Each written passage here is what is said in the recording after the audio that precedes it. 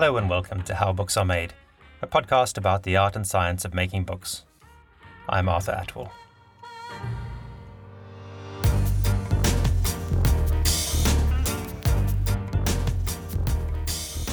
About 10 years ago, our family room was half filled with boxes and boxes of books.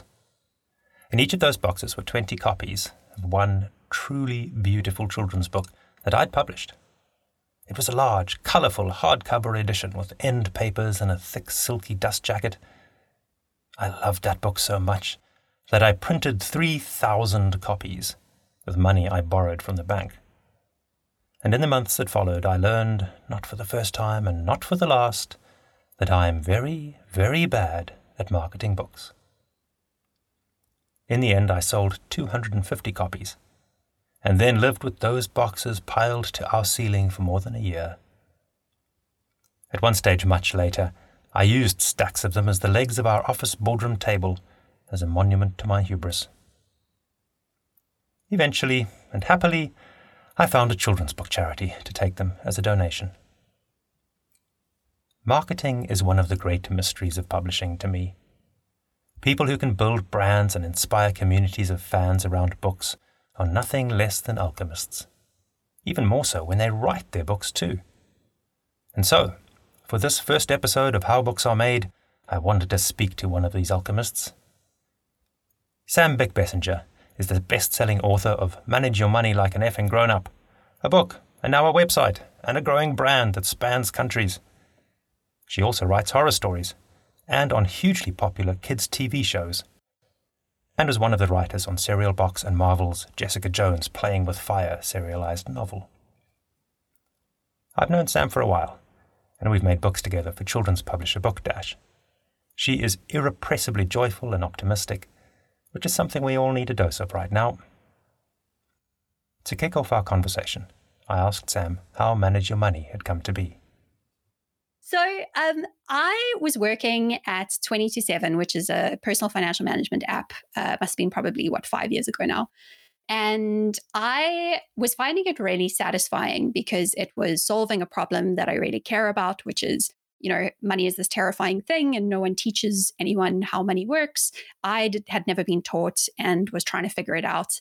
And I felt like I had learned so much in the process of working at this company and being surrounded by other people who were thinking and talking about money all the time, that I kind of just was filled with this information that I was desperate to share.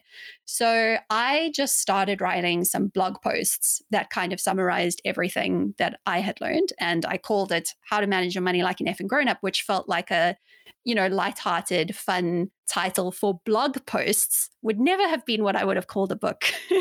And then the weekend after I wrote those blog posts, I got involved in this tiny, really interesting little project that you might have heard of called Book Dash, Arthur. And at Book Dash, I wrote a book called Hipper Wants to Dance, which remains my favorite thing I've ever written. And my editor was none other than Esther Levenrod. Incredibly amazing Esther, who worked for Jonathan Ball Publishers. And we met at Book Dash and we started chatting and we got on really well. And I mentioned to Esther that, hey, I'd been working on these blog posts because how the heck does money? How is money, And she was like, oh, that sounds cool. I should read them. And then she read them and then she commissioned a book for me. So actually, all of this is your fault. Yeah, it's amazing. I can't believe Book Dash led to that book. That's fantastic. Yeah, it was a little serendipitous meeting. And it was this funny thing because, there is this real question of when does something need to be a book? When is it a better home inside, printed paper and old trees? And a lot of turning it into a book was kind of uncomfortable for me because I'm someone who's been a blogger for a long time and I've podcasted for a long time. And those are all mediums where you can change your mind and you can keep refining things. And as you learn more, you can keep updating everything and adding to the body of knowledge and revising. And the weird thing about putting it all in a book was that it crystallized everything at that moment in time in a way that was incredibly helpful and powerful for me as a thinking tool, but also has been very odd because already now, a couple of years later, there are parts of the book that where my thinking is progressed a little bit or where I've learned more about these topics. And you can't go back and just update the book. The book exists. It has a complete life of its own now.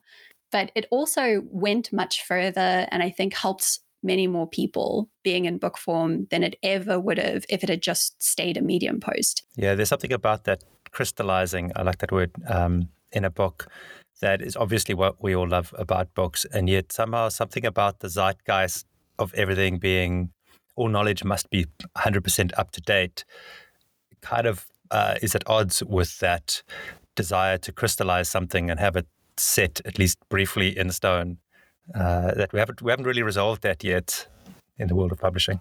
I mean, kind of how I've dealt with it with the Money book is in the book, I included the website link. And I said in the book, anything that goes out of date quite quickly, I'm not going to put in the book. I'm going to put on the website. So that I kind of hedged my bets a little bit.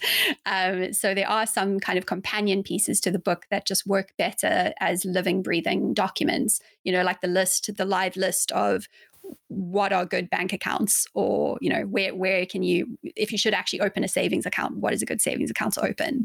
Those are things that exist on the website. And that's been a pretty good compromise, I think. Yeah, the book seems to have some kind of tribe of true fans. Did you have to build that tribe from scratch? I mean, my sense is that nothing happens accidentally, and books in and of themselves don't create tribes. You have to still do a whole lot of hard work. And some of that, you share with your publisher, and some of it you just have to get done yourself. I remember when we spoke, when the book was still in production, you were still thinking through how you were going to actually promote and market the thing. What was that journey like? So I think this is something that I didn't realize before I published the book, is that your job as a writer, I would say a full 50% of it is marketing, which is terrible because I would much rather write another book than market a book that already exists. It's the part of the job I find the most stressful. I have a new book coming out, a new Money book coming out in September 1st, which is a teen version of the Money book. The mouth washed out with soap version is what I'm calling it. And yeah, so I'm like back on this ride again, and kind of dreading it, honestly. But there are parts of it that are really fun. So I guess my approach to marketing was, as I do everything, was throw a bunch of things at the wall and see what sticks. I had never released a book before, so I didn't know what would work. So I tried a bunch of things that did not work. So the things that did not work for me were social media was one thing. I know that there are some writers who really it's quite a natural space for them engaging on social media, and it's kind of an extension of who they are. And it's very easy for them to build a tribe and kind of continue a conversation with people in that platform. Social media is just not a thing that I do naturally in my day-to-day life. So trying it was incredibly artificial and it just didn't work. It didn't connect. I had a whole bunch of people sign up for Facebook pages, but then I just didn't know how to have a conversation with people. The thing that really did work that was the most powerful, was the email list. And it was something where from the first day that the book was released, I built a website for it, and it had an email sign up form. And I didn't do anything with that email list for a full year and a half after the book came out. I just had this feeling of, this could come in handy one day, maybe. And I got that piece of advice actually from some of my friends in indie video game development.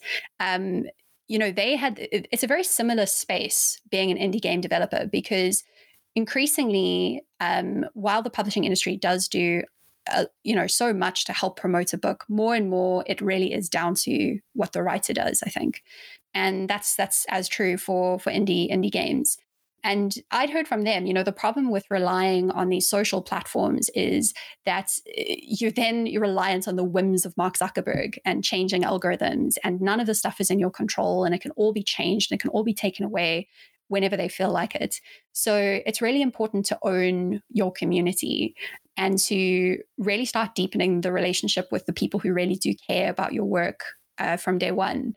And that was just the most powerful piece of advice that I got, really. So I started building the email database before I really knew what to do with it. But over the years, that has been really the center of of everything, because the relationship that I have with the people that I email, and I try and email them every week. We kind of have this weekly newsletter thing now. Those are the people who connect deeply with the book, and it's quite a bi-directional conversation. You know, they email me, they ask me questions. I try to respond to as many of them as I can, and that's having that core group of people who are very connected to my work has been so much more useful than having a much larger group of people who are kind of just social media followers. And that's the thing that I've learned is really just to nurture and to make sure that you are offering really good value to the community that is building around what you're doing. That's my approach to marketing. What you do is you just have to be incredibly helpful. Just be as helpful as you can and give as much as you have space for. And that's what kind of builds the people around your work who will help you in turn to promote it and to share it and to build it into something bigger. Yeah, you've really had to kind of empower them to be the word of mouth. They're not going to do it without you giving them some tools to share and something to get excited about. You've also had to get like super committed to this project. I mean, you've really built an empire around it. Did that ever feel like a prison, or was that always just an exciting new area to keep exploring, or both? No, definitely. And I think the answer is definitely both. I think this often happens where your commitments always are responsibilities, right?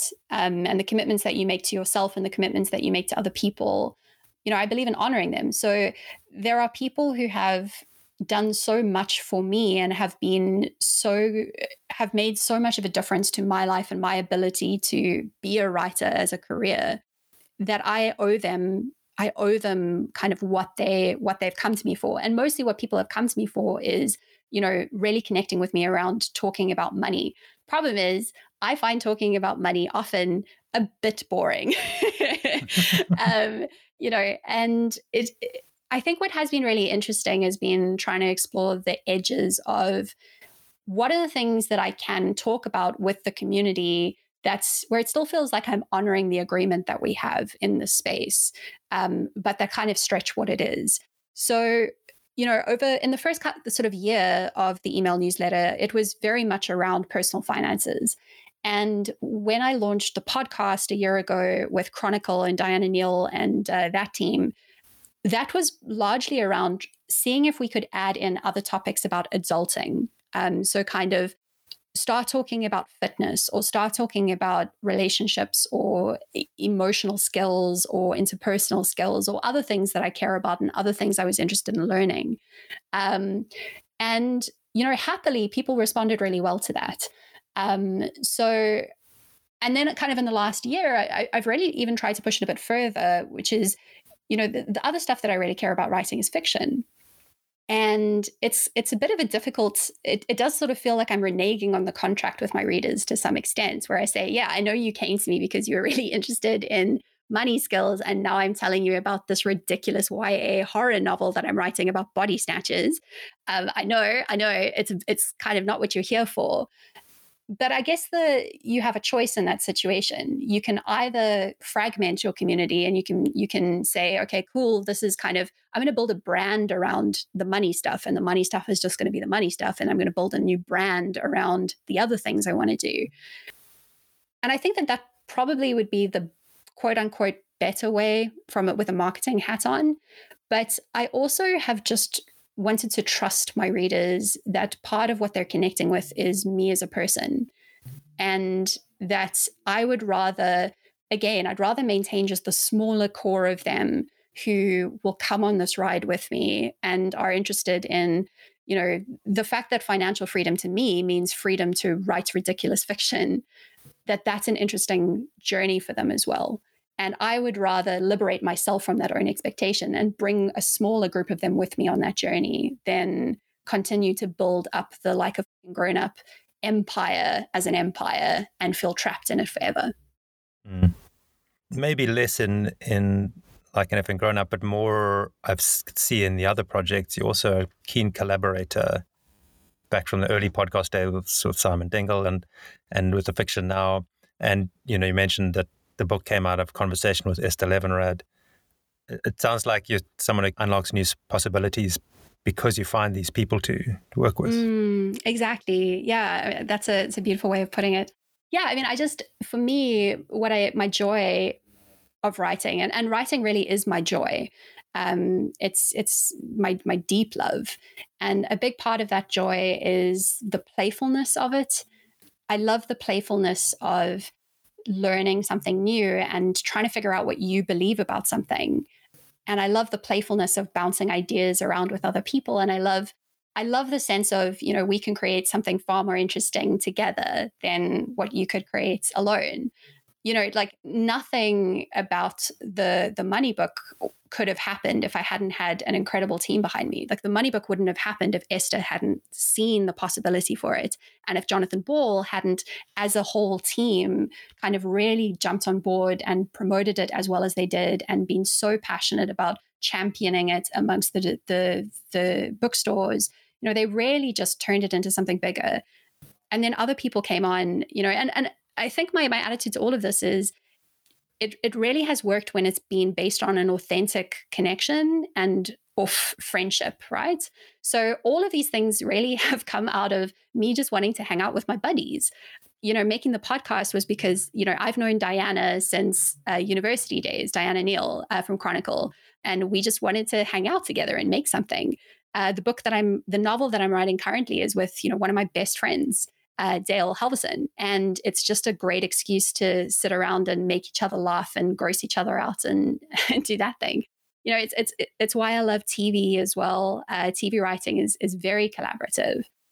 Yeah, it's so much fun. It really, really is. I literally can't imagine anything I'd rather be doing with my time. Amazing. Yeah, I remember you and I had coffee many months ago and talked about what it would look like to get a team of people to write fiction in the way that TV is written.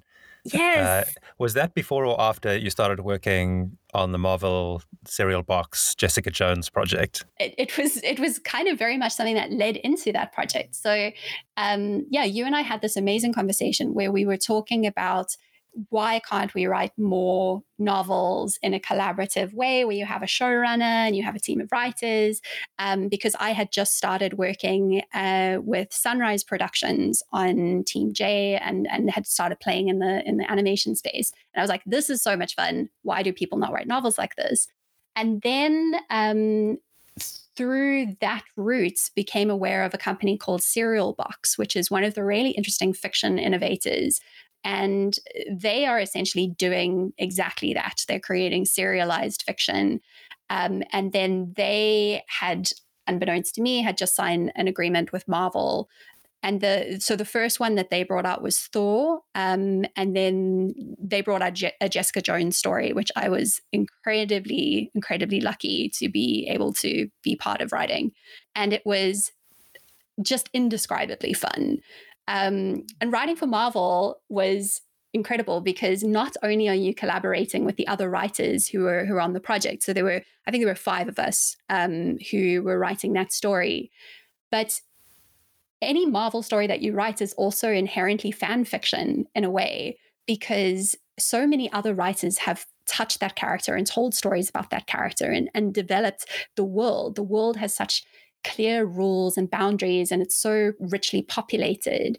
So not only are you collaborating with the people in the room with you, but you're also collaborating with sort of virtually with everyone else who's ever told a Jessica Jones story. And that's amazing. Oh, it was so good. It was so good. It was so fun. And how does it actually work in practice? Like, are you sending each other drafts on email? Are you on a video call swapping ideas, or what does that process look like?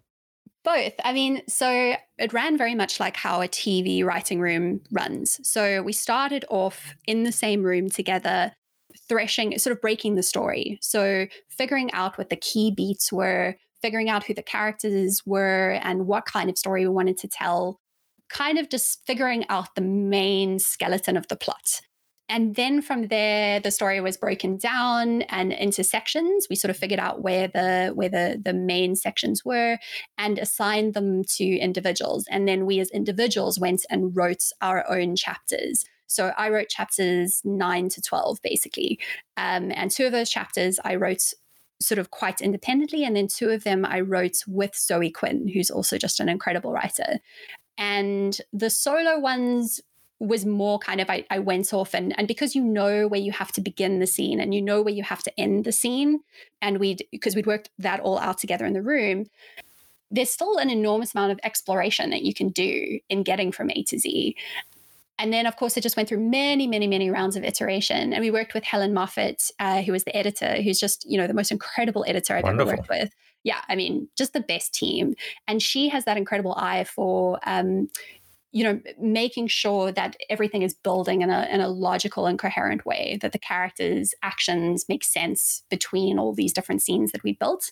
And then we kind of just rewrote over and over until it all kind of made sense. And it was a very enlightened way to write a book. And I think more people should do it. Yeah, that sounds amazing. It's also incredible that particular team could come together. I don't know Zoe, but Lauren Bickers was on the team, right? Yeah, she was the showrunner. And then of course Helen Moffat, who I've known for decades. Yeah. That's a dream team and a half. Did that team come together naturally, perhaps around Lauren? Lauren, as the showrunner, brought in myself and brought in Helen. The original producer of the story had assembled the rest of the team. And what was really amazing as well is it's the kind of team that would never normally have been able to work together were it not for Serial Box just being really open to ways of collaborating remotely. So there were only 3 days when everyone was together in the same room. Beyond that, we had a lot of email exchanges and a couple of video calls. But these were writers mostly from the US. Zoe, for a lot of the time we were working, was based in Japan. And that was also just incredibly fun, getting to work with people that we wouldn't have been able to. Thank goodness we'd already established that way of working by the time COVID happened. And thank goodness we'd already broken the story together, because most of the writing happened when we were all quarantined in different countries and different parts of the world, but it didn't interrupt our flow at all. So that was pretty amazing. I'm curious to dig in a little bit more about working with Serial Box. I think that their combination of text and audio is really interesting. Could you just describe what their model is? So Serial Box, so I think they do a couple of things interestingly. I think the first thing that they do that's interesting is it's serialized fiction, which is a very old idea. It's what Charles Dickens was doing, And I think that they've really returned to that idea of that's a really innate thing about humans. We want to get hooked by a story and follow characters over a long time. And there's something really powerful about waiting for the next installment. And then the other thing that's interesting is that they just really understand that people who read things, people are reading a lot these days. It's an absolute lie that people aren't reading or people are reading less. It's just that people are reading in a different way. One of the things I really love about Serial Box is that you can download a book on the app, you can start reading it, you can switch to audio, you can switch back to the app, and you can just do that seamlessly. So the book fits into your life however it needs to. I think that's really cool. And then I'm keen to learn more about what it's like to work on a book, consciously knowing it's going to be an audio book as well. Oh, yeah. I mean, so I think that it's something that we should think about more often with all books, to be honest. Like, I think so much of how people consume books happens in an audio way now. I do think it should just be something that we think about from the beginning. It was a real challenge with my money book because so much of it was graphs and illustrations and diagrams. It is very different thinking about a book from the beginning as audio. There was, when we were working on Jessica Jones, a lot of the editing work was about realizing that some things that work quite well as descriptions on the page just don't translate very well when you read them out loud. I think that made me a better writer. Like, I think it improved my style. I spent a lot more time reading stuff I was writing to myself. And I think I've tried to carry that through in the novel that I'm working on, because I think it just makes your prose cleaner. And now Magpies is the new project with Dale, right? Is Yeah, that the that's next collaborative thing? And how's that process working and going to work? I think very similar. I think there've been moments of coming together and then moments of working in parallel. Dale and I worked together. We wrote a short story together with Lauren Bjerkes a couple of years ago called This Book Will Find You, which we are currently trying to adapt, the three of us together. So we know that we work well together. We know that we have very complementary skills. Dale has this incredible plot brain. Like he's really, really good at logic and detail. And he just comes up with these incredibly wild ideas, like big concepts. I really like getting lost in the weeds of the prose, and kind of like discovering stuff as I go along. But I'm a much messier writer. So how it's worked with Dale is that we've had these weeks where we work together very intensely. So we're having one of those weeks right now, actually. So I spent the whole morning on the phone with Dale or on a Google Meet call, and we were trying to solve kind of some core plot questions and figure out some stuff about character arcs. And then basically we'll take like a month between those weeks where we are very much together, where we will work very separately. So Dale is working on, so our novel is kind of a mix between a horror story and a true crime story. So Dale is working on the true crimey parts of it, and I'm working on the horror-y parts of it. And then, so we write separately, and then we'll come back together. And we just kind of keep doing that sort of movement and re-knitting it all back together. It's so fun. And when you say you're writing different parts, are you literally writing different scenes or different kind of layers of the same scene? A bit of both. So there are some parts of it that are more the stuff that Dale is good at doing. So, for example, a lot of the crime investigation stuff. So he will write the first draft of those scenes, and I will write the first draft of other scenes that are more me kind of natural scenes. And then afterwards, we will go and overwrite each other's scenes. So it's a bit of both. And are you working kind of into a live collaborative, say, Google Doc or Notion document at the same time? I mean, we've had this conversation before as well. My dream writing tool, I don't think has quite been invented yet, because my dream writing tool would be Google Docs, but in Markdown, like just very pure Markdown. Nice. I'm with you. Yeah, totally. So yeah, Google Docs has been our main thing. We also have, so I've been using Ulysses, which is a Markdown editor, to keep track of all of our notes and characters and places and stuff like that. And then we just have that kind of as the user interface layer over a bunch of Markdown files that are sitting in a Google Drive folder. So that's how we're keeping track of all the research. The manuscript itself is currently sitting in the world's longest Google Doc. I do feel like I am kind of hitting the limits of what I want Google Docs to do, though, because we've written a first draft and now we're kind of in editing mode, and we're doing a lot of shuffling of scenes, and that's proving quite onerous in Google Docs. So I am considering doing the bad thing and cracking open Scrivener. But I have this deep loathing of Scrivener because I hate that it's all a proprietary file format. But I want that pinboard, basically. I want to be able to have some meta information about each scene, and I want to be able to shuffle it around. Yeah, so we really have been using a hodgepodge of tools. It's the perfect tool. I've not found it yet. I would love to know if you have a better idea. No, what I find interesting is wondering if there even is a perfect tool. Like even platonically, like could there be a perfect tool, or are we now just in a world where every creator has to assemble their own toolkit for what they want, what they need themselves? In the publishing world, for instance, we've lived in a world where for 30 years, everyone's used exactly the same software to lay books out. It's been InDesign, before that Quark, before that probably PageMaker. And now that's just been exploded in the same way that web development tools have been exploded. And I suppose the same is now happening for writing and for any area of creative work.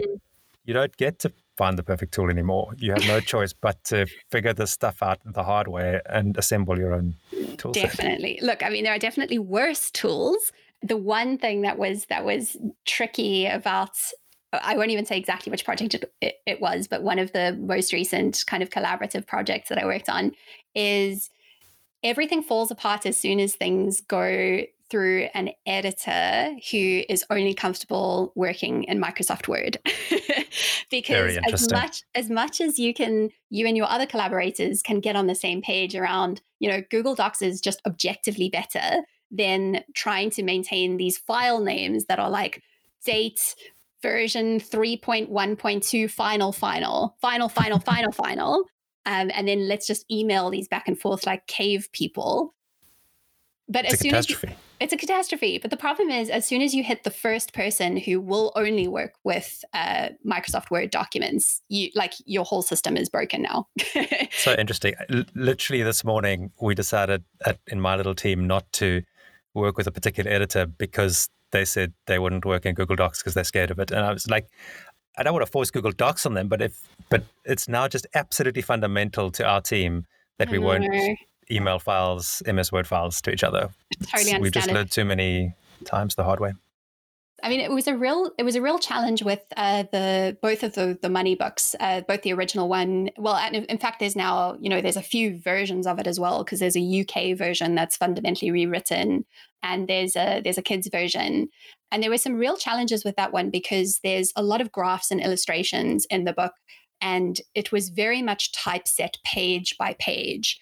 And the challenge is, so we made the South African version, and there were a whole bunch of edits that only rarely happened once it had already been typeset. So we were essentially editing PDFs. The only way I could edit them ultimately was I pulled them up on my iPad and I used my pencil to hand write notes on them, which felt like an insane way to be doing edits. But that's kind of what made sense because of the workflow that we were following. And then the problem was, a few months later, we said, let's adapt this book for the UK, which felt like it should have been fairly simple, but it wasn't, because there were a whole bunch of edits that only existed in the PDF form. So we first had to literally go and copy and paste stuff out of the PDF back into an editable file before we could then go and start editing.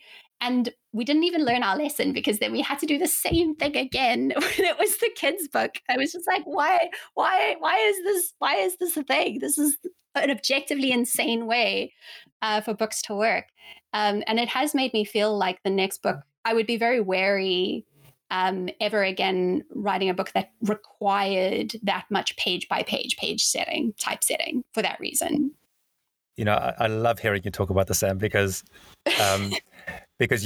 you're someone who's come to publishing from a software background to some extent, and to you this must seem so inconceivable, and yet what you've just described is literally the way things are done in the vast majority of publishing companies in the whole world, and it's astonishing. And I think there are reasons.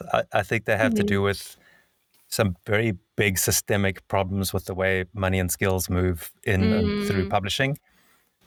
But there still are the cause of so much waste. It's just breathtaking.